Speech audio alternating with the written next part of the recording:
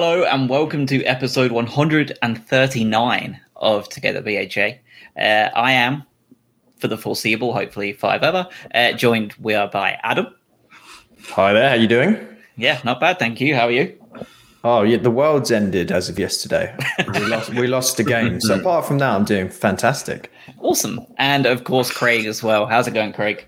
Yeah, good afternoon. All good. All good. Ready to jump into what should be a lot of talk around yesterday and also Tuesday. Yeah, yes, there is a lot to chat about. Let's save the worst for last, I suppose, with Everton, and start off with a couple of things that happened in the week. Obviously, the big cup game, the giant glamour tie away at Cardiff. I didn't get to watch any of it. I don't believe you two watched much of it either. I watched the long highlights that was posted, but I couldn't quite bring myself to watch the replay that Cardiff posted, the full 90 minutes. Either one of you, in your own time, what did you think? I thought the lineup was pretty good. I think that's what we needed to do. We posted a very youthful lineup, 11 changes, and we won the game. For me, I was pretty happy with it. But what were your thoughts? Yes, I mean, I wouldn't want to subject many people to watching 90 minutes of Cardiff run coverage of that game, but at the same time, it's what we discussed last time, right? As in this cup is a sort of a nice to have if we continue to go down it, but let's not do it at the cost of tiring out the best players that we have, knowing that we're limited in depth in some areas. So seeing that lineup that came out where we kind of balanced out with a lot of youth, incredibly young squad. I think the average age was something ridiculous, wasn't it? In the very low 20s. Plus then giving some time to our players that maybe haven't grown accustomed to, I would say English, but given the tie, British football up until this point. And it was great. We got the victory, and then we go on and we get to spank another Welsh side in the next tie. So I thought it was everything you could ask for. Completely rotated team, got the victory, good to go. Yeah, full on. I think in terms of I think as we said last week, it's exactly what we expected, is exactly what we wanted. And then, like you said, it was a nice to have. If it didn't go well, then, onwards and upwards. But also good to have Moda and Zakiri both on the score sheet for the first time as well. Zakiri's working hard, does a lot for the team, doesn't really get his just rewards. So it was good to see him on the sheet, and Moda as well getting his first goal. So, like you said, we're mixing it up with the Roberts and the Caicedo and seeing those guys also there, but giving Alzate, Moda, Zakiri that sort of time to shine against maybe a lesser side, knowing that they can do it and get some confidence as well. It seemed like the perfect Tuesday evening, to be honest. Seemed also to be along those same lines, just as perfect for Enoch Mwepu, one of the shining lights of that game. And, some players we see come in and it takes them quite a long time to adapt to. Alexis McAllister being one of them, right? I feel like he's taken almost a full calendar year to cut with the program. It seems that even just after one game, Mwepu looks like he's comfortable at least a level below. He bossed that game from what I can gather. And the assist to Moda for the opening goal was excellent. He took a knock, but he was on the bench for this game, so I'm assuming it wasn't too serious or anything like that. Swansea away next. For me, same again. Put out a different 11, let those same players keep playing. And like you said, the age thing, I think if you took Jason Steele out of the equation, I think it was 20.6 or something was the average age of that team. Crazy. The Mwepu pass was, just a perfect ball. My only hesitancy there before crowning him as our greatest signing ever is the fact that if you watch that a couple of times, God, the Cardiff players just gave him acres of space. They just kept backing off, and the computer's gonna calculate if you give him that much time, which he did. But the other goal was nice, right? As in, we had a combination of not only Zakiri scoring a pretty well-placed finish after a lot of hard work seemingly in that game from him, but also Caicedo had a nice little run to set that up. So like I said, it was nice to see all those players that were kind of slightly bubbling away beneath the surface get some just rewards. Yeah, completely agree. I think just in terms of the next round as well, I think we should see exactly the same. You again do that rotation. Go to Swansea. Obviously, it'll be nice for Potter to see some friendly faces and that. But I would absolutely expect and probably want to see the same team and just keep going with this and see how far they can get. Whilst the main focus is on the league. But it'll be a good game. What is that? That's week commencing 20th of September, I think it is. So a few weeks away yet. And again, we'll get on to transfer talk in terms of who was in that team that now won't be. But in terms of what we're going to see from that 11 and keeping it at that 20.5 age range, that would be probably the best course of action. You don't think Graham will get a little bit emotional in there, try and get one back on Swansea, given it is his old hunting ground, his old stomping ground? I mean, he left Swansea, didn't he? I think it's more Swansea's going to try and attack us and get their own back. So I think, you do forget that he was only there for a year. So just moved straight from Ostersund, spent 12 months there and then moved on. So I can't imagine there's too much loyalty there, but some friendly faces, sure. Well, maybe my prediction is Dan James scores for us against Swansea in that game as we sign him on loan. There might be just wait. Might be some very upset Swansea fans for that. Hit him with the old double trouble. Yeah, exactly. I think that's about it for covering that game. The coverage wasn't superb. The team was a backup 11. We got the job done. So I think we're good to move on if you two are. We talked about it a very little bit in the midweek on the WhatsApp chat, but let's just talk about it a little bit now. Was the Premier League news that affects us as much as everybody, that they are trying to put the hammer down on any players traveling to red-listed countries. For us, that would include Alexis McAllister for sure, because Argentina is currently a red-listed nation. Bissouma possibly, because he's also, I think that they would be traveling to a red-listed nation, even though Mali isn't. And I think there's one or two others in there that might be affected by it. Caicedo as well, I think. Salah has been called up by the Egyptian national squad. They posted that the other day. He is listed in their squad, and Liverpool and the Premier League are saying they're not allowed to go. This is going to run on, and we've only got a couple of days to wrap it up. What do you guys make of this decision by the Premier League? I mean, I think we're already seeing some backlash from it, from some of the clubs and players already that are seemingly trying to force their way and are just going to travel regardless of that guidance. So I think I'm personally more interested in what the repercussions will be for players stepping out of line as opposed to the actual rules that get put into place as a whole. That may then prove to be interesting. I mean, we've already seen some of the players like Salah when in last year, when didn't he like go to his brother's wedding in Egypt at the height of COVID and then got COVID and was out for. So clearly there is already a precedent that has been set by some of the players where they will just do what they want. So we'll see how it works out. I mean, my ideal hope personally and selfishly is that we end up playing one of these teams where another player has stepped and they don't get to face us, which will be nice. I think we're blessed and cursed in the same way, in the sense that obviously we don't have every single player being subverted to this in some ways. So we don't have to worry too much about 11 players stepping out of line. At worst, we have a couple. Yeah. And I think that's really the bit there, isn't it? Like you said, it's the consequences of not abiding by those regulations or that ask in terms of, I think it's the right call. I think, given previous, incidents like the Salah one with going to the wedding and stuff like that, there are certain bits and pieces there where, there is going to be some fallout from it, but I think it's the right call.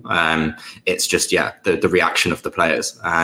We saw Alexis McAllister talk quite openly about being allowed to go to the Olympics and how it meant so much to him, in terms of someone that's 21 years old and is only recently starting to play for their country.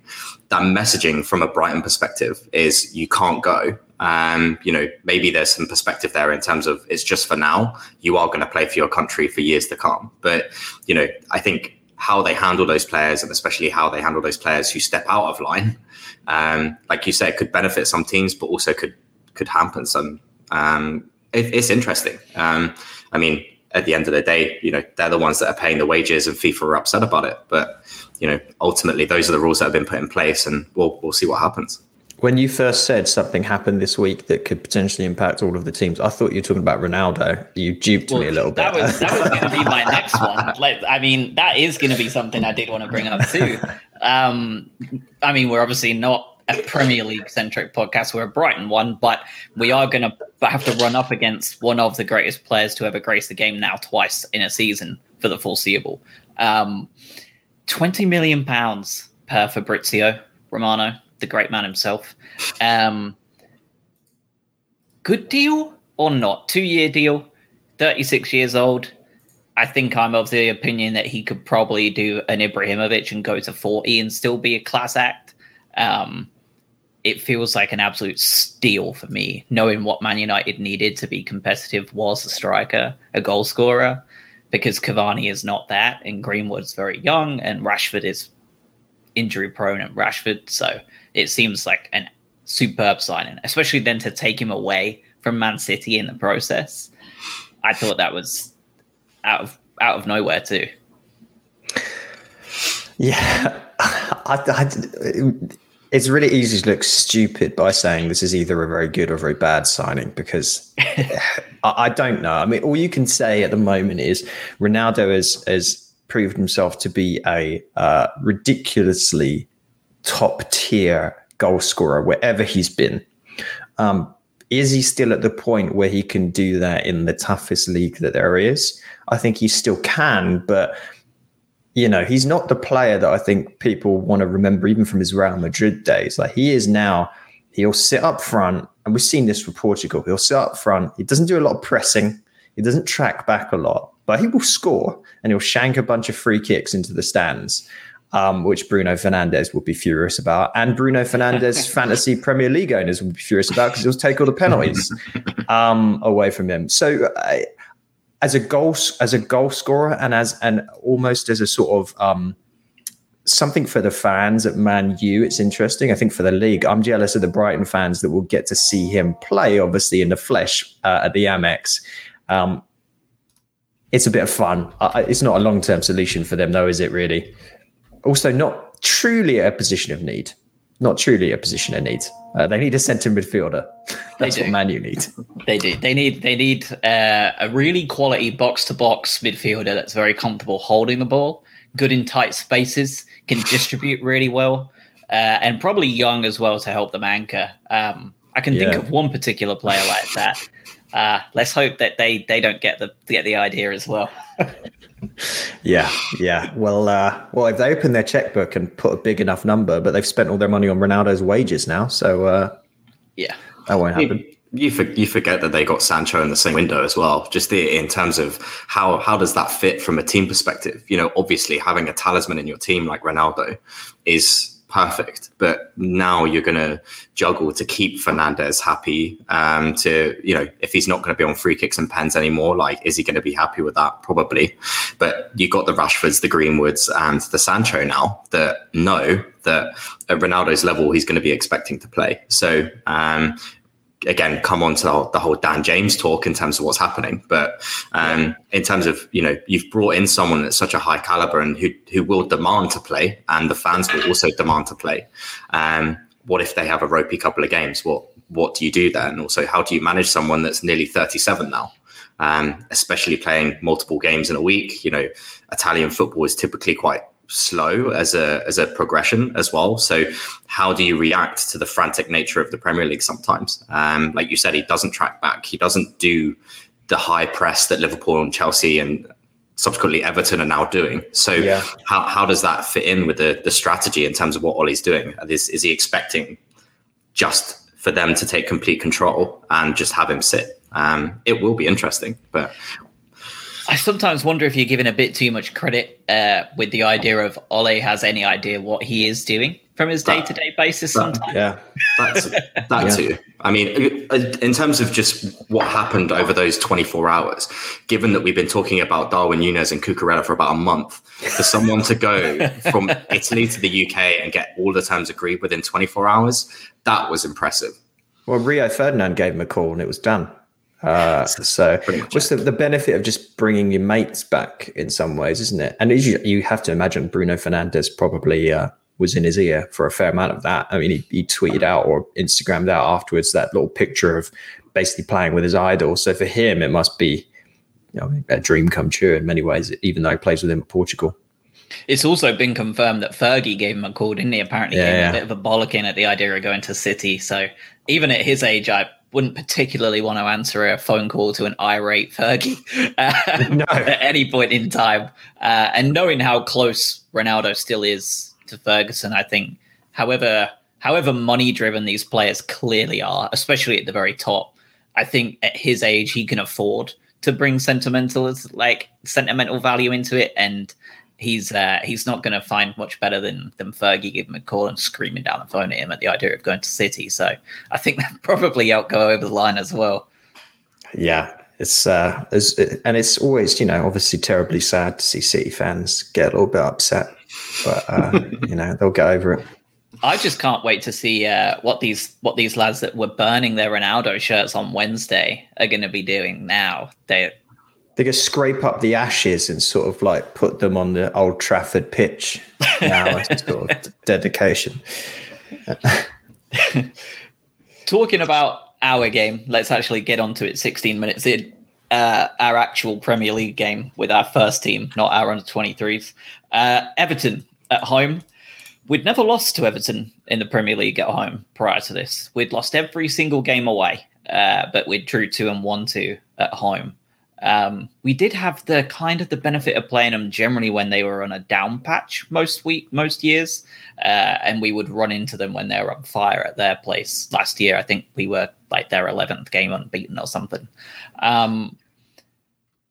When you looked at the lineups to begin with, one change for us, Jakub Moder in, Solly March out, hamstring injury. Not good sign already. That's no fullback in the 20-man squad. No recognised fullback in the 20-man squad.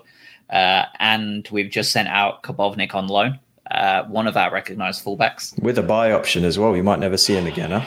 With a buy option. To me, if he's injured, he's injured. And Veltman hasn't played a single minute of Premier League football. I can understand easing him back in. The big thing for me was looking at the Everton team and thinking this is definitely a level above anything we've played so far. Yeah, this is not your old Everton. Although you might think it with Rafa Benitez playing a 4-4-2. But this is, the Evertons of the last few years have been challenged with this lack of pace in many areas and a really sort of stagnant central focus in the pitch.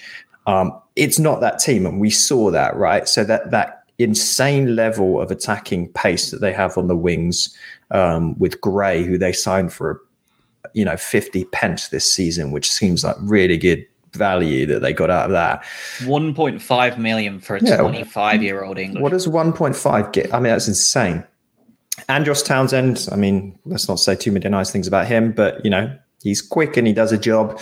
And then, of course, you've got Richarlison and Calvert-Lewin up front, very high-quality stuff. But the people that make that team tick are Allen and Doucouré in the centre there that will just maraud and break up play, and they're also good with passes too. There's so much to talk about with this game, but this is not the Everton that we played before, and I think we saw that, and I think Benitez was smart about his tactics. Yeah, I think you took the words out of my mouth right at the end there in terms of tactically, they have the players in order to cause any team problems in this league. And, we will see that throughout this season. But you're spot on. The main takeaways was really, the pace on the wings where they completely outdone us with no recognised wing backs in our team. That only was, enhanced or even more visible than it should be. But the Allen and the Doucouré in the middle just running things. We're so used to the last couple of games, we've seen Basuma and Lallana do that. They controlled everything from the centre. They've very high pressure, very high press, and with no recognised pace out and, either centrally or down each wing, it was always going to be difficult. Yeah, it was tough. Before we get too deep into the criticisms, of which there are plenty, I do want to say, do you think it's fair to say that we were beaten convincingly yesterday? I think that's pretty safe for everybody to acknowledge, whether they want to or not, whether it's nice to acknowledge it or not. We were pretty comfortably beaten. Do you think, because I don't think we would be as convincingly beaten if we were playing, for example, Lamptey and Solly March yesterday. I think that it is a much more competitive game if we were playing two of our recognized wingbacks, fullbacks in their places of position. I think that the game is a very different looking one. Do you agree with that? So there were times last season when he was fit where we dropped Lamptey against teams that had put in Veltman, against teams that we believed had more attacking threat on the wings, because we knew we needed to, consolidate a little bit more. Having said that, would it have been good if we had two players playing in the positions they play in? Yes, it really would have. Seeing Pascal Gross and Jakub Moder as in Potter's system, we know the importance of those two roles. Almost in many ways, could argue that they're the most important positions on the pitch, and the same with Pep's, Man City teams as well. Those right and left wing backs are incredibly important to how they overlap and how they get up the pitch. We just didn't have that, and what happened was because of, and someone asked us this, and we gave him shit last week in the chat about how is Gross too slow, and we threw out all this data and things like that. Well, Gross isn't too slow until he's facing someone with a lot of pace and when we're pinned down tactically. But what happened was, because of the way Benitez laid out the team, you'll notice that everything that we tried to do down the right side and everything that worked in the first half against Watford last game, where we had Webster move out, pass it to Basuma or pass it out to Gross. We had these nice overlaps. Everyone pushed super high up on the right side and everything went through that. Because of the way Richarlison could push onto Webster, because they were playing the two up front, essentially, the pace of Gray pushing in and then the threat from the midfield, we could never properly get the ball out the right-hand side. And because Gross and Moder were so scared of the pace coming back at them when we lost the ball, they couldn't push up. So the tactics just fell apart. Yeah. And I think that's the credit where it's due in terms of, were we hampered by not playing two natural wing backs? Yes. But that doesn't negate the fact that tactically they also got it spot on. And, we were beaten convincingly to that effect. But that's what pace gives you on those wings. And it's cracking observation in terms of playing the two up front means that you compress those three centre backs, especially when Duffy's probably not as comfortable on the ball as the other two. So in terms of that constant pressure, and Alan and Doucouré also coming across to pin Gross and pin McAllister, who got taken out at half time to try and change something. Every time it even got close to the touchline, there was always three people there, whether it's Gray, Alan and Dina, or whether it's the other side. Very difficult game. Probably, and you could see it after a good start. We tried to play our game straight out, first 10 to 15 minutes. We were making something, but once Everton got into the game, it was very hard to see what we were going to change. And I think that's at half time where we did try and change something. I was expecting something a little bit different, but evidently nothing did change. Yeah, it was a tough one. Again, when you've got a team of 20 and you've got no recognized fullback or wingback, it's tough. Because, even Veltman is not a fullback. He played, his last two seasons for Ajax, I think he played 3 appearances at fullback. Every other one was centre-half. That's not his trade at all. Not even a straight-up right back. And Webster the same. And like you said, Adam, the wingback system, similar to Pep, and, well, the less said about Manchester City left wingbacks at the minute, the better. But the wingback system for us is so important, and to be so kind of negligent from a recruitment perspective, it feels, is just unbelievable. I sometimes wonder, and I don't know if I said it to you all or if I was just thinking it at the time.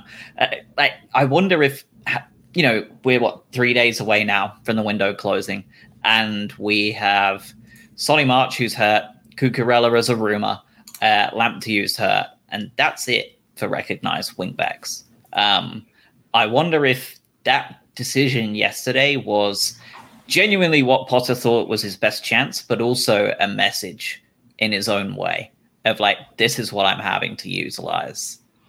can you not see that playing two central midfielders here is not my best option?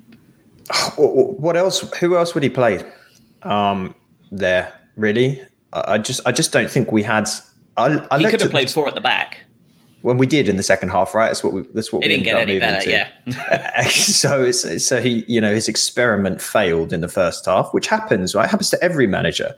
And then tried to change to something that maybe suited the players that he had available to him, and it worked. As in, there was about 2 minutes where we looked like a really good side at the start of the second half, and then Veltman decided to sort of rugby tackle in the box, which didn't end up too well.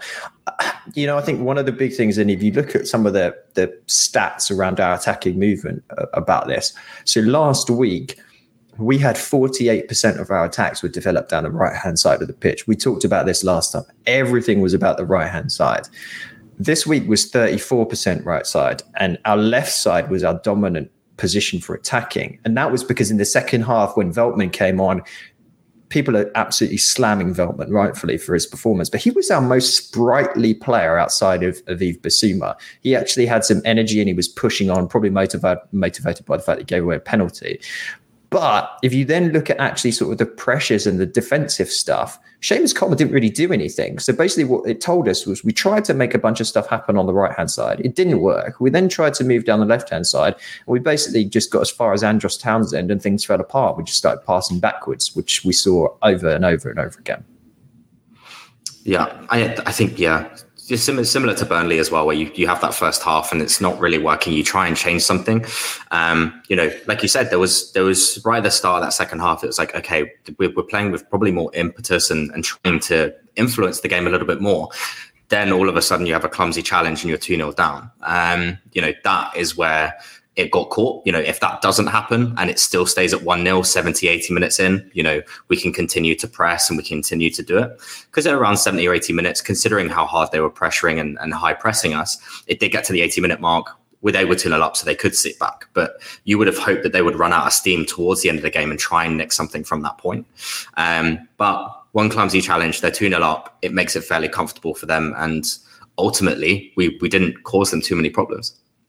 And I feel like that's part of the problem, right? Like you look at the stats, like the overarching ones, and it feels like just Groundhog Day from last year and the year before that. 65% possession, 87% pass accuracy. Like they only had 78%. We dominated the ball. We were good at recycling the ball for the most part. But the key piece, we had 3 shots on target out of 14 attempts. We actually lost the XG war, which seems to be the new change. The new change in the Potter system is either losing the XG and winning the game, or just losing the XG. And we did a whole lot of pretty passing, even in the final third, and just nothing to come from it.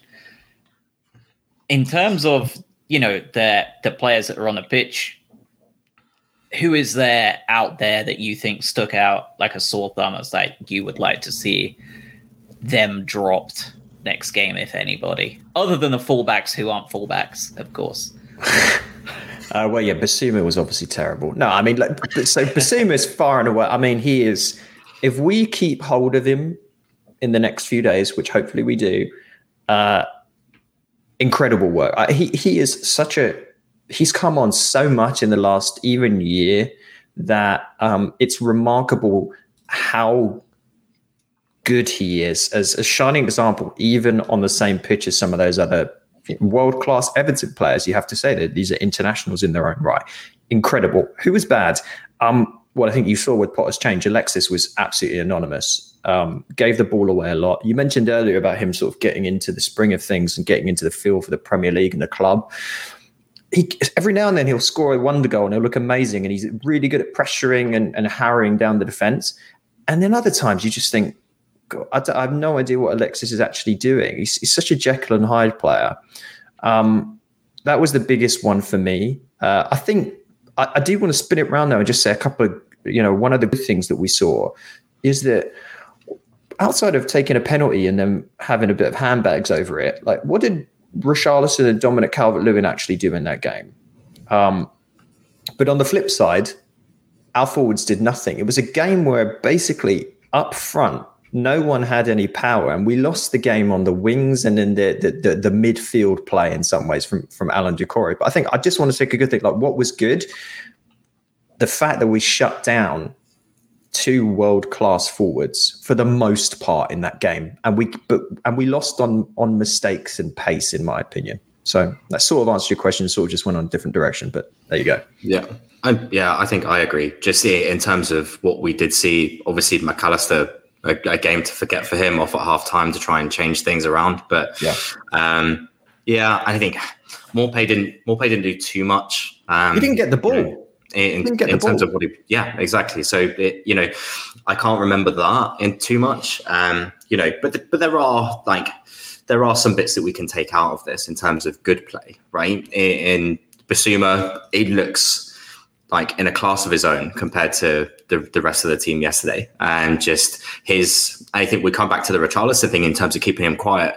Bissouma riled him up so damn much that it was amazing to watch. Like, I think there was one bit that the camera cuts to Bissouma telling him to calm down and literally doing the opposite. So I think that battle between those two was amazing to watch just in general. Apart from the penalty, Calvert-Lewin really didn't have a sniff. So, we're talking around the 3 centre-backs, arguably, putting those two out in terms of not being able to do what they do and fully influence the game. Calvert-Lewin gets a lot from set pieces, didn't really have a sniff, which brings me on to Sanchez as well. The first goal aside, looked assured coming out and getting the ball, a couple of second half saves and a bit more comfort from him. Yeah. I'm not going to say that's the Sanchez that we know and love, like we said last week, but he did look better yesterday, and that's probably because he had more to do, to be fair. He had that one shank, didn't he, where you're like, oh God, what did he do in there? And luckily nothing happened, but he did look better. Yeah, and I think that, we've seen that a couple of times, and I don't think he's 100% there yet. But in terms of coming out for crosses, when you do have the Calvert-Lewins and you do have the Doucourés that are in that box, being able to deal with those relatively comfortably, and also coming out to claim a lot of stuff. I thought he was better, and that definitely helped. But I think that's also mitigated by the fact that he actually had to do a lot of stuff yesterday. So arguably there was more to watch from him. I think, otherwise Trossard's a very hard one to analyze in terms of a lot of the stuff that he did yesterday was good, but I feel that his target practice means that he just hits the keeper like 99% of the time. So he creates these chances and he's such a tricky forward, and he does get into those spaces where he gets himself available for a shot, but they're straight at Pickford. And it happened on a couple of times where it's like, we know that he can smack him in the bottom corner. We know that he can finish, but it's just, he needs to put it a foot either side. I know I'm just a guy on a podcast talking about an international forward not hitting the target properly, but there are certain times where he makes that chance for him, and it seems like he should be doing better with those chances. Trossard is infuriating because sometimes you look at him, and Bissouma aside, you go, Trossard might be our best player at the club. And as you say, he called up to the Euros for Belgium, a team that were their favourites at one point, or second favourites behind France or whatever. Sometimes his first touch is sort of circa 2015 Lukaku first touch, where it sort of just bounces completely away from him, and you're like, oh, you've got so much quality, you can spin a defender around and you lose the ball like that. I agree. I mean, I think that sums up all our forwards in this game, but it sometimes just sums up our forwards in that you want them to shoot, and then sometimes you see it and you're like, well, maybe don't do that again. Let's work the ball into the box. But I think just to round this bit out and hand back to Josh, the people calling for, we need a forward. I do get it. I think we do, but we could have had Robert Lewandowski playing up front yesterday. I think we still lose 2-0. There was just no service. That was yesterday. The forwards were not our problem. Yeah, no, I would agree with that. And I am one of those people that are desperate for a forward. But if you don't have any kind of victory in your one-on-ones out wide, what's the point in signing a different type of player, like a big man that I would like us to sign, if you're not going to be able to get the service into him? So the other player that stood out for me, there was a couple actually that I looked at that I felt kind of sorry for.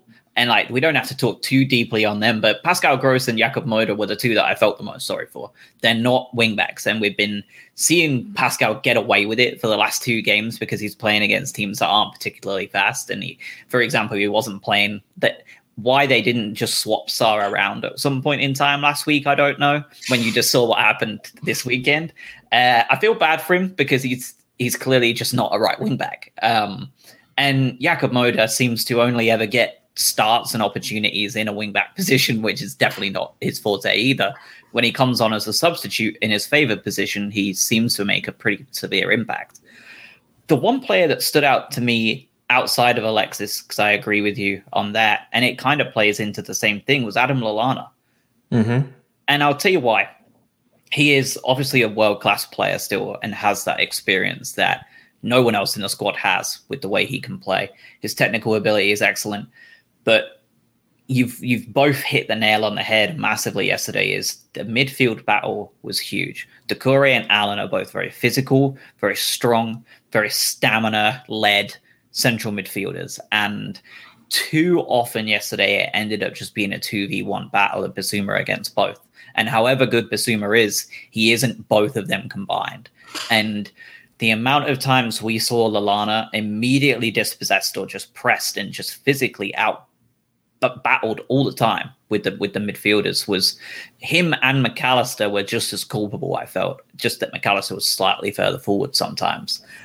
He had the least touches in the game, actually. In fact, just Neal Maupay had less. He played the full 90 minutes and had like no touches of the ball. But Lallana came off with an hour played with 39 touches of the ball. That's not Adam Lallana's game at all. Like that's the exact opposite of what you want from Lallana. You want him dominating that ball in the middle of the park and spraying it around. And I don't know whether it's so much of he was crap, but I think he was the wrong decision. I would have much preferred to have seen, when you're looking at the bench, I would have much preferred to have seen Jakub Moder in that central midfield role alongside Bissouma, and then put Alzate in that wing-back position if you want to. Not that he's particularly having a great time out there either, but somebody else, And I felt that he was in a bit of a losing battle. I felt that Lallana was not best placed to be in that fight yesterday. I love what you said, because I think we have the beautiful gift of hindsight. But I agree. Like, looking back now, you probably would have had it where you had Alzate with a little pace on the left wing back. You probably put Veltman starting and right wing back and hope he doesn't give penalties away. And then you shore up your centre midfield pairing with a bigger guy in Moder and let him do what he does, which is kind of what you saw some of out of Cardiff, and that you saw for the first 2 minutes of the second half here, where he gets the ball and he'll just maraud forward. But at the same time, he's big enough to win those aerial battles and break up play as well. And we know what Bissouma does. I completely agree with you. I think this raises a bigger potential challenge tactically, just in terms of how we play and how we execute versus sides that play on more traditional formations. Because one of the reasons you have to imagine Lallana couldn't get the time he needed to actually receive the ball, play the right pass out, is because he was constantly under pressure. He was constantly getting pressured by those box-to-box midfielders and the forwards dropping a little bit further back. And he just didn't have the space and time that he needs. And I also think, I know this is just a basic excuse, but the team did not look on their game across the board, like fatigue-wise, a lot of mistakes. Dunk cost us the first goal. It was his bad pass that then Allen received, I believe, with throw-in, and Allen got the ball and then played that really great pass forward. It was a bad day at the office, if we can frame it like that. But there is some more interesting things to think about formation-wise when we face 4-4-1-1, 4-4-2. Yeah, I think that there's obviously a knock-on impact to having those wing-backs and having to fill those slots at that left and right wing-back, which almost, I guess, to Potter's mind, means that Moder can't play at centre-mid because we need him at left wing-back.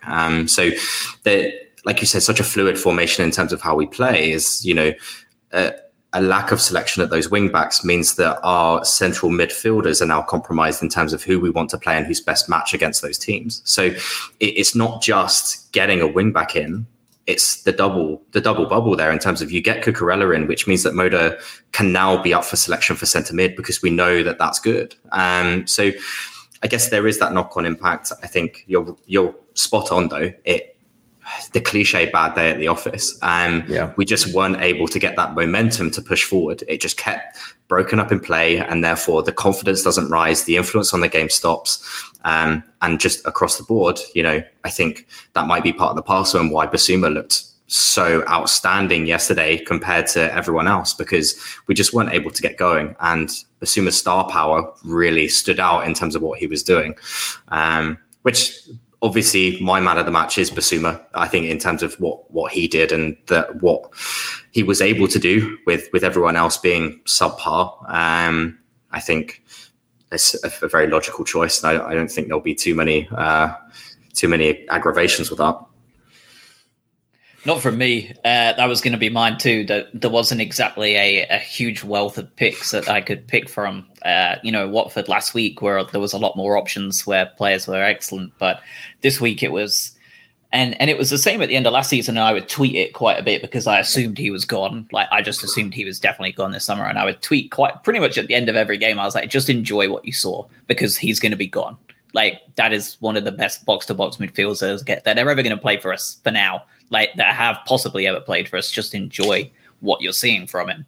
And in those games, when we were kind of safe and everybody was kind of taking their foot off the accelerator a little bit, like, he just looked a class above everybody else. And even yesterday, like, he looked the same against what is a superb Everton midfield that is playing under a very good manager.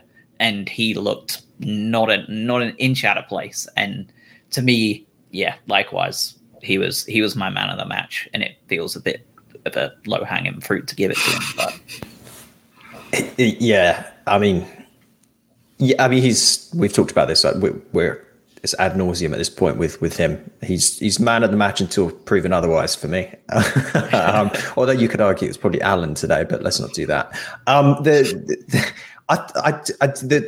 The lack of depth in the team yesterday, we've talked about a lot. But I think the other thing that I was looking at as we got into the second half was, God, we need pace, right? We need someone that can come on and start to stretch the game a little bit more, move us out, get us out of these sort of stagnant positions. And I looked at the bench, and I don't know if you did the same. And the options that we had, so we heard Connolly maybe picked up a little tweak in the warm-ups, so he probably wasn't able to play. Mwepu played in midweek, and also he's probably not quite there yet. We didn't have a ton of options to like really expand the game coming off of the bench. And it brings us back around to, I really, really hope that we sign a body that just allows us to move some pieces around, as opposed to just being sort of predictable in the changes that we make and bring on Welbeck and bring on Veltman. There wasn't a ton of other options for us. No. And a call out, obviously, now Taylor Richards is getting a look in with his first start, like his first Prem sort of appearance in terms of what that was there. Yeah. Tried to do what he could in the 15 minutes that he had. But again, it's exciting again to have another one of those young guys come through, and Potter deems himself good enough to have him on the bench and to use him. So I guess, again, I'm trying to be optimistic in terms of what we saw, but I do want to see more of those options in terms of if he thinks Taylor Richards can do something for the team that the others can't, then by all means, like let's try it. But I think it all goes down to the point that no matter what we tried yesterday, the result was going to be the same. Yeah, and it's if we want to go to that area of good news, right now we sit 7th in the table. We've got a little break. We're going to have players come back from injury. We hopefully bring in a 1 or 2 players. The results were kind yesterday for the teams in and around us. A lot of draws. So there wasn't crazy things that occurred. And we made 2 big mistakes yesterday that cost us the game. Everton are a good team. They're probably going to finish top 7, top 8 this year. Let's focus on the fact that we collected points where we should have in the first couple of games, and we're going to continue to do that. And hopefully that continues when we face, I think, Brentford when we come back from the break. Yeah, and to add to that kind of optimistic take as well, I have a spreadsheet that I have on my work laptop, and what it does, as I track season on season results because I'm like a loser. And what I have is I delete the season prior's results. So like the 2018-19 or whatever it was is gone. And I've just got last season's results all in a lineup. So like where we got our points. And I put in our new results in like a head-to-head basis. Because a lot of people are like, oh, at this stage of the season, we're on 12 points. And it's like, yeah, but we've played 4 different teams. So it's much more logical to be like, well, how did we do against Burnley away last season? How did we do against Watford the season before? And in terms of the relegated teams, I kind of just have whoever came third bottom translates as top of the championship, second, bottom playoff winner. And we are obviously on 6 points. We took 4 points from the same games last season. If you want to see something real good, we've got Brentford, Leicester, Crystal Palace, Arsenal, Norwich, and then Man City. It would take us until game week 9 against Manchester City for us to exceed that 6 point total on head-to-head games next year. So any points we get between now, Brentford, Leicester, Palace, Arsenal, Norwich, plenty that we should be looking at getting, they're just extras that are on top of that. Because, of course, we then went on to beat Man City, which would then put us on to 7 in head-to-heads. That's a lot. Like, when you think of, safety first, like, we're already at a point where we have just 2 games, just 2 wins early on in the season, opens that little bit of breathing room where you can go in there and start, building upon this. And every point we get from now to Manchester City is just extra.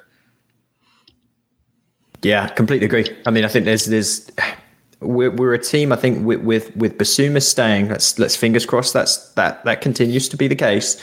And we bring in, let's say we get Cucurella, because I think we've signed him 5 times at this point, seemingly, according to Twitter, in the last week. I personally, maybe I'm touching wood here. I don't really think it's a relegation discussion at that point with the quality that we have. There are 3 worse teams in this league than Brighton and Hove Albion. But then it's like, okay, so how do we then take ourselves to that slightly next phase? How do we get closer to that top half of the table? That feels like the discussion for us to potentially have when we come back from this international break. And it'd be nice to see us continue to pick up points from sides where we could or should get points, and anything from elsewhere, anything when we face the top 8, it's a bonus if we get something. Yeah. I think, it was a very natural reaction yesterday to just sort of, take a whole, because we were so convincingly beaten. It's sort of like, oh, okay, here we go. It's very easy to be pessimistic, but, we're talking about a really good start to the season. We're looking at hopefully keeping the talisman and bringing in another body. Hopefully, it seems to have taken a year and a half, but in terms of getting those across the line, there's no, I don't think we need to overreact in terms of we got beaten by a very good Everton side that are going to be in the top half, whether you like it or not. So in terms of what we need to do, I think obviously we've got a break now, reset, recharge, Brentford away, and then we start, looking again at those games that we should be getting something from. I think it's a little bit too early to start wetting the bed, I think. Yeah, agreed. I think, Norwich are not a good team. Just objectively, they're not a good team. Arsenal, I don't care how many people think it's disrespectful. They are a team that we should be looking at getting points from this season. They are not a good team. Brentford had a great start to the season. Will the international break come along and ruin their momentum a little bit, or will they be a good game? I suspect that probably the latter. I think it will be a pretty high energy game from them. But obviously there's absolutely no doubt we can go there and take a result off of them. We saw, and I don't know if you saw, but I definitely saw in the playoffs how easily Brentford are nullified by possession-based teams, which we are. So, they really were quite lucky to get through those playoffs in some respects, because they were playing teams that were happy to just keep the ball, and they really struggled with that. And at Premier League level, they played Arsenal, which definitely aren't a possession-based team. They're just Arsenal. They don't know what on earth they're doing.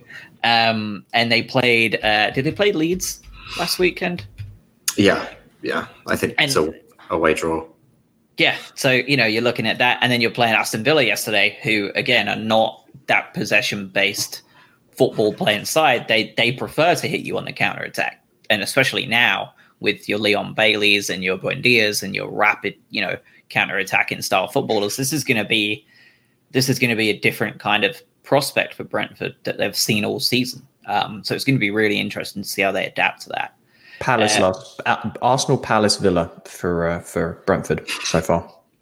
A kind start, isn't it? Really, you didn't think it would be with Arsenal but deep down you knew it would be because they're not very good. Rich in the chat does still think Gross is too slow, too many backward passes.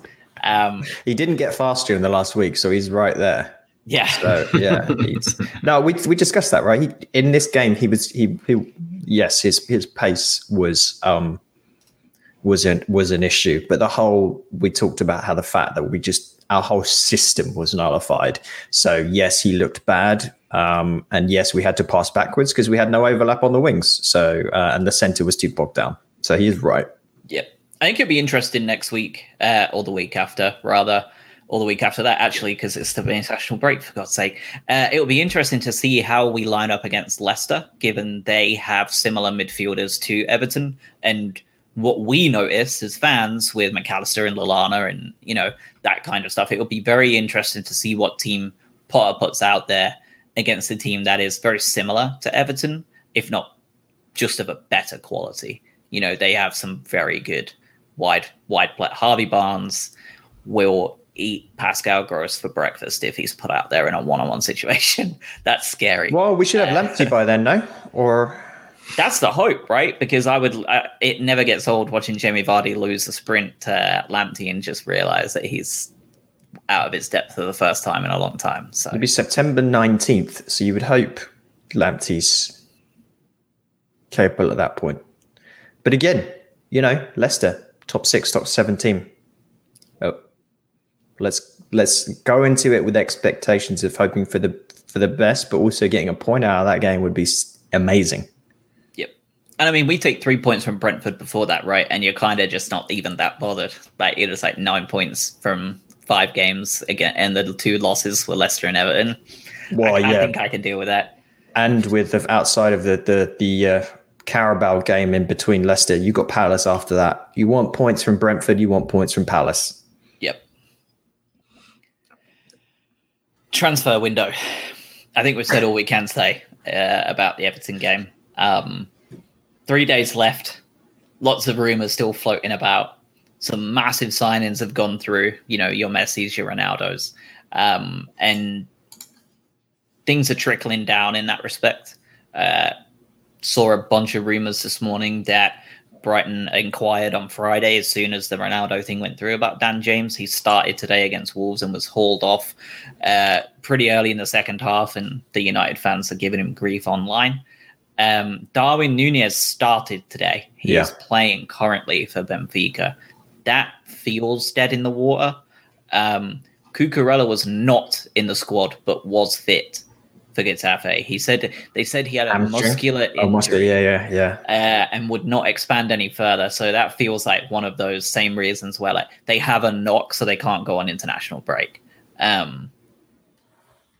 What are we expecting here? It's not like Brighton to do 3 or 4 deals on the last day, but it's not like Brighton to make £60 million in profit either on a transfer window. What are we expecting, Craig? What are you hoping to see here? Like you said, the Núñez one seems dead in the water. And I think from a striker perspective, I don't think we're going to see anything. Personally, the wing backs, as we've talked about at length, in terms of having another option there, and bringing in Cucurella, who has been long rumoured, I think at the minimum, that's what we should be looking for and what I want. I think it's more important than the striker. In all honesty, I think our issues, like we said, lie in the midfield and being able to commit and be able to do stuff from there. So the Cucurella is probably my most important one. We've seen a lot of people go out defensively, which hints at the fact that there has to be something coming in.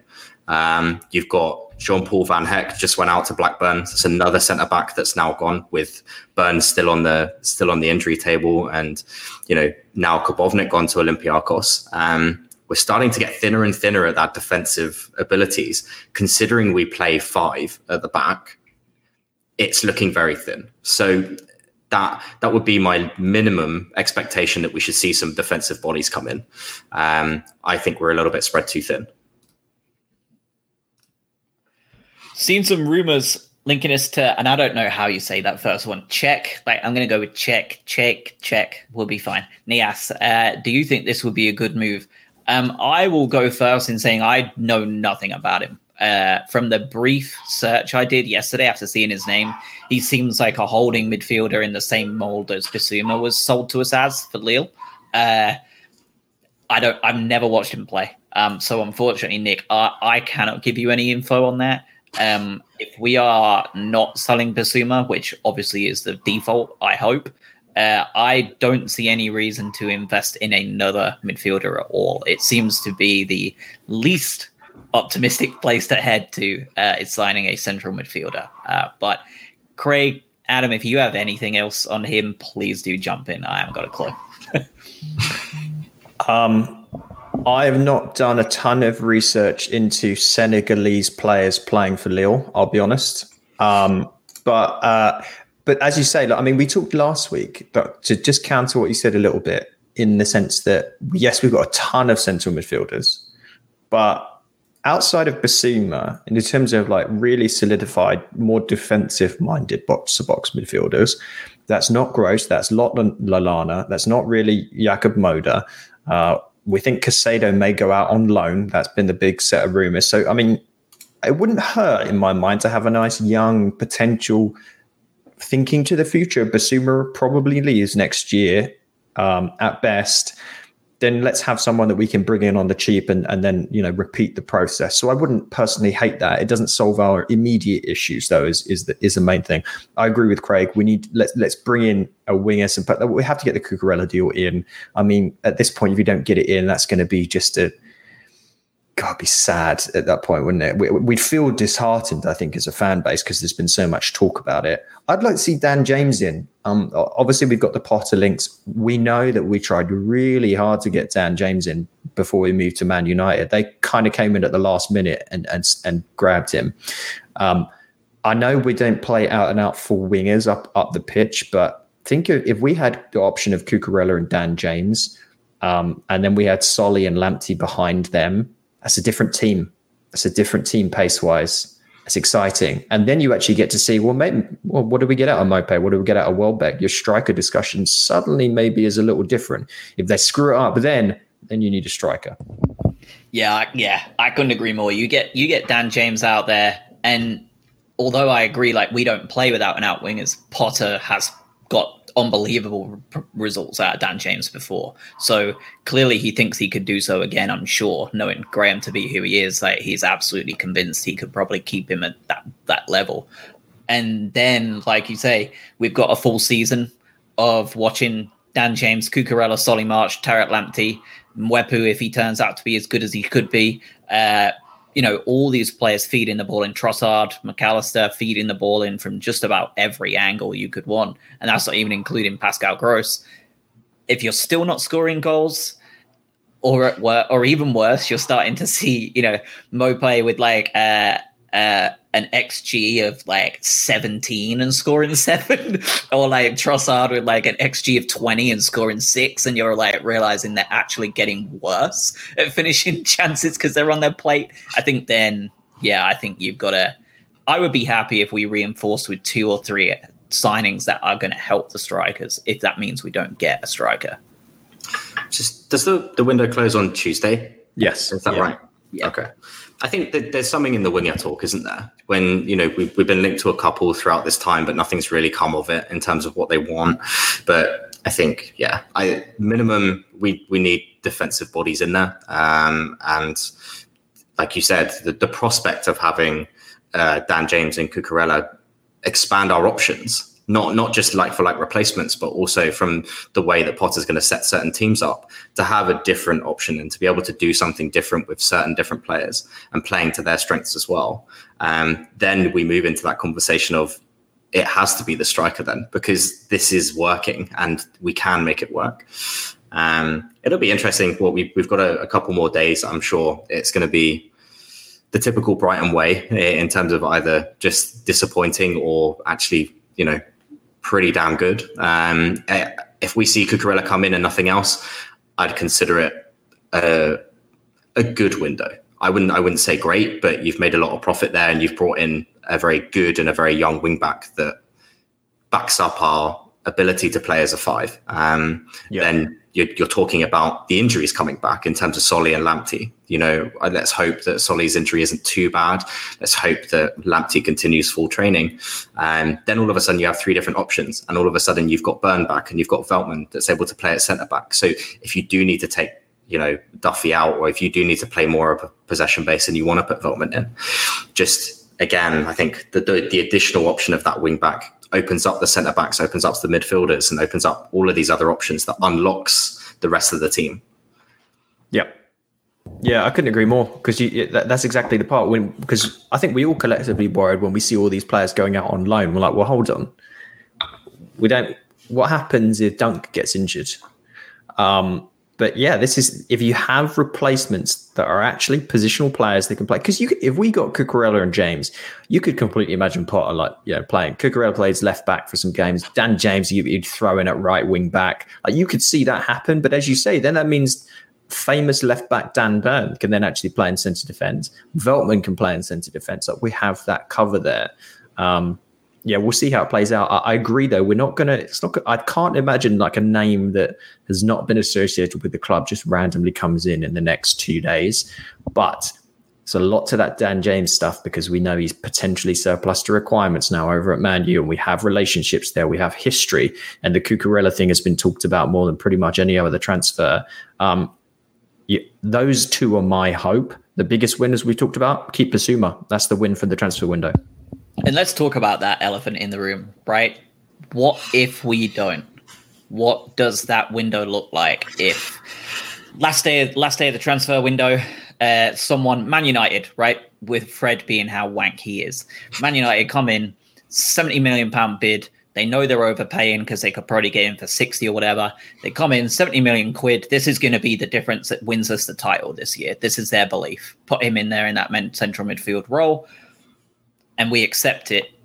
What's the say it's part of the Dan James deal? What's the verdict then? We're now short Bissouma. We sign Cucurella. We sign Dan James on a perm, and we sell Bissouma. How does that window look then? Because it's still a very real possibility. When you see how good he is, these scouts are not blind. What's the feeling then? I know that's not a nice thing to have to answer, but it's a reality we're probably going to have to face.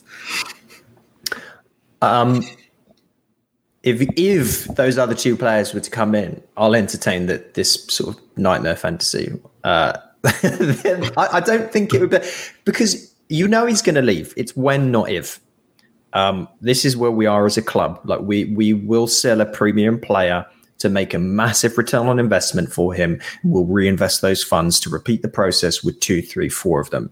I think the biggest thing for me is then you start to think about, you then are really back in worrying about a relegation battle and trying to get out of that. So that's how it changes your system. All you're then hoping for, if you're Barber, Ashworth, Bloom, we survive this year, and then we have a fuckload of money to spend. That's what you do. Is that comfortable? Maybe not. But when's the last time Brighton had over £100 million in the bank to spend? I mean, the fact that Ben White was more than our entire outgoing transfers in our entire history since 1901 put together. Yeah. So. Precisely. So yeah. It's a far cry from what we're used to, isn't it? In terms of, you're now talking a minimum of 45, 50 for Bissouma. You're making 100 million off 2 players from a Brighton perspective. I think, he has to stay. I don't know what the options are in terms of if he leaves in the next couple of days, just what that looks like. You've got Mwepu, you've got Caicedo, obviously Lallana needs to stay in the middle. But yeah, you're spot on. Then it's more of a case of, okay, let's look at those three worst teams in the league then, because Bissouma is that difference between, a world-class central defensive midfielder that's so integral to the way that we play, taking that strong link out and taking what is almost part of the spine of that team. And now at this point, I would be very worried. I think, Adam's spot on that the most important bit of business that we can do is keep Bissouma. It's fun. It would be fun to think, though, the amount of money to have. Like, think about sitting back at the Withdean. Sort of a scaffolding set up that moved if you sort of like put a foot down, and then think a few years later potentially having 100x million in the bank to spend. Like, that's in and of itself a hell of an achievement. So yeah, and I guess it's that we're finally starting to see the fruits of Gus Poyet and Tony Bloom's vision 10 years ago, because I remember very distinctly when they were talking about when we were bringing in like Henrik Bjordal and like random players like Roland Bergkamp, and like they were both Bloom and Gus were very clear that this was a project and they were intending to become a development, like their development squad was supposed to be the envy of England. And we're starting to see these young players being brought through that are now either we're buying, snapping them up when no one else thinks about them. Ben White, Tariq Lamptey, this Jeremy Sarmiento fella that we've just signed. We don't know what will happen with him and others. And we're starting to see those players start to come good. And like you said, that's Southampton have made their entire last 15 years off of it, barring one or two absolute meltdowns. And I think that I trust Barber and I trust Bloom and I trust just the structure in the team in general to not have that same meltdown that Southampton had in the early 2010s where they just sank. Because they might be doing it again now, sort of, in a way. But the other thing that we haven't talked about at all, and maybe you did a little bit before, Josh, but is keeping Potter this off season for. I mean, he makes this whole thing work. The fact that he was touted with some of those bigger jobs, and I was very scared he was going to go to Spurs. That's the other piece. So this every fan of every team in the league right now is looking at their club, bar Chelsea, I think, and maybe now Man United. And there's been a question mark in the first three games. Poor performance, a lack of this, a player missing or whatnot. We're in a good spot. We've got some money in the bank. We've got some fresh faces we can potentially bring in. And we still have right now a world-class player in the team. Yeah, but genuinely nothing else to add. I think that's a really good point as well, is that we overlooked the fact that there were allegedly multiple clubs looking at Potter in terms of bringing him in and being able to have what is a quality coach. So, to Josh's point as well, in terms of just trusting the system and trusting the people that are running the club and where we are and where we came from as well, there's always that perspective in our minds because of how far we've come so quickly and how much these individuals have done for our club. It's always nice just to, again, think from a perspective and say, look, I can't even imagine selling an academy product for £50 million. And now we're talking about, we're not going to let our centre midfielder go for less than £50 million. Like, it's such a far cry from even 7-8 years ago. You're talking about, the Craig McHale-Smiths and like spending $2.5 million. His name still haunts me. I mean, even just a few years ago where Tony Bloom doubled down on Dale Stephens running out his contract, when we could have got £4 or £5 million for him, and that being a lot of money back then. And Bloom was like, no, like, he's going to be a reason we get promoted. I'm going to keep him and take the loss if necessary. And that was a big loss 5 years ago. Like, that's wild. I don't like getting hung up on it as well, because I think there's no point thinking about things that are gone now. But how do you think Ben White feels right now? He's pretty much had the nightmare start, as he plays against Brentford with not his first 11 backline. He then immediately catches COVID, misses the England call-up because of that. Not that we knew whether he'd get in anyway, and then has to watch his now team just get battered. And knowing he's probably going to be coming back in to play Norwich, which, if they weren't to get 3 points from that, will lead to one of the biggest shit shows that you've seen in the Arsenal fan base. This guy's been wonderful. Possibly ever. Yeah, I won't be missing those AFTV episodes in the next. If this continues, like I'll watch it with popcorn. It just like you said, like the expectation there, provided like the team that they've got at the moment, like it's pretty mad to think about. In terms of, and we're talking about all these transfers and all these Ronaldos and Messi's moving and stuff like that. When you're Arsenal and you've spent £135 million this transfer window, and you've started with scored none, conceded 9, I understand the meltdown, from that perspective. I don't see a way out for them either. I know we're going down this Arsenal tangent, but in terms of such a bad start, is that can they actually pick themselves back up? Of course, we'll be very complimentary of Arsenal when they loan us Reece Nelson, and he performs incredibly well. But yeah, for now we can laugh at them. Maybe we will become Leeds and get really angry when they won't sell us to him for peanuts the year after. Yeah, but I mean, we are, we're getting through the month of September, and I'm not sure what Arsenal's fixtures look like outside of the Norwich one. Ours are rather kind before we end up playing them, a bar in the Leicester game.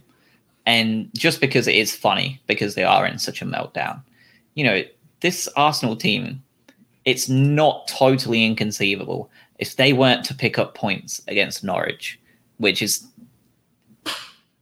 almost unthinkable given they're at home and Norwich are that bad. But if they don't, they've got Burnley away after that and then Spurs. So they could be coming to the Amex on the back of a beating at home to their biggest rivals in Spurs with 0 to 4 points in the bank with 8 games in. It could be just, if Neil Mopai scores a hat-trick there, like Arsenal Fan TV might shut down. Like it may just end up like they may like just be incapable of doing anything. You know what my biggest concern is with where they're at and when we face them? They might have the new manager bounce because a caretaker's coming. That's my main concern. Yeah. Because I don't know how long you trust the process for. I mean, Aubameyang came out yesterday and basically said the team don't have any, what did he say, like character or drive or like pretty courage. Thank you. Yeah. Yeah. Pretty damning to say that. From your captain as well. Yeah. Cowardly Arsenal. Here we are.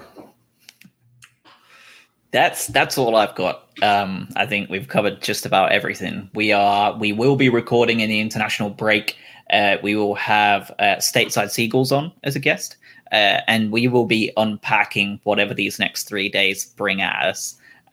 So I'm sure there will be plenty to talk about. Not as much as usual, obviously, because it's not a game, but I'm sure that regardless, we're going to have plenty. Even if we don't sign anyone between then and now, we will have that will be a discussion in and of itself. So we'll talk 45 minutes about signing Cucurella in January. Anything else from either of you two before we wrap up? No, it'll be good. Obviously next week with Stateside Seagulls on as well. That'll be class. So looking forward to it already. All good from me. I'm positive about what happens after the international break. We've got 6 points from our first 3 games. We're looking all right. We lost a game to a very, very experienced international team. We're fine. Agreed. Reasons to be cheerful, absolutely. For now, 3 days from now, I might not feel as cheerful, but we will see you all next week. Stay safe and have a good one. Awesome. Thank you.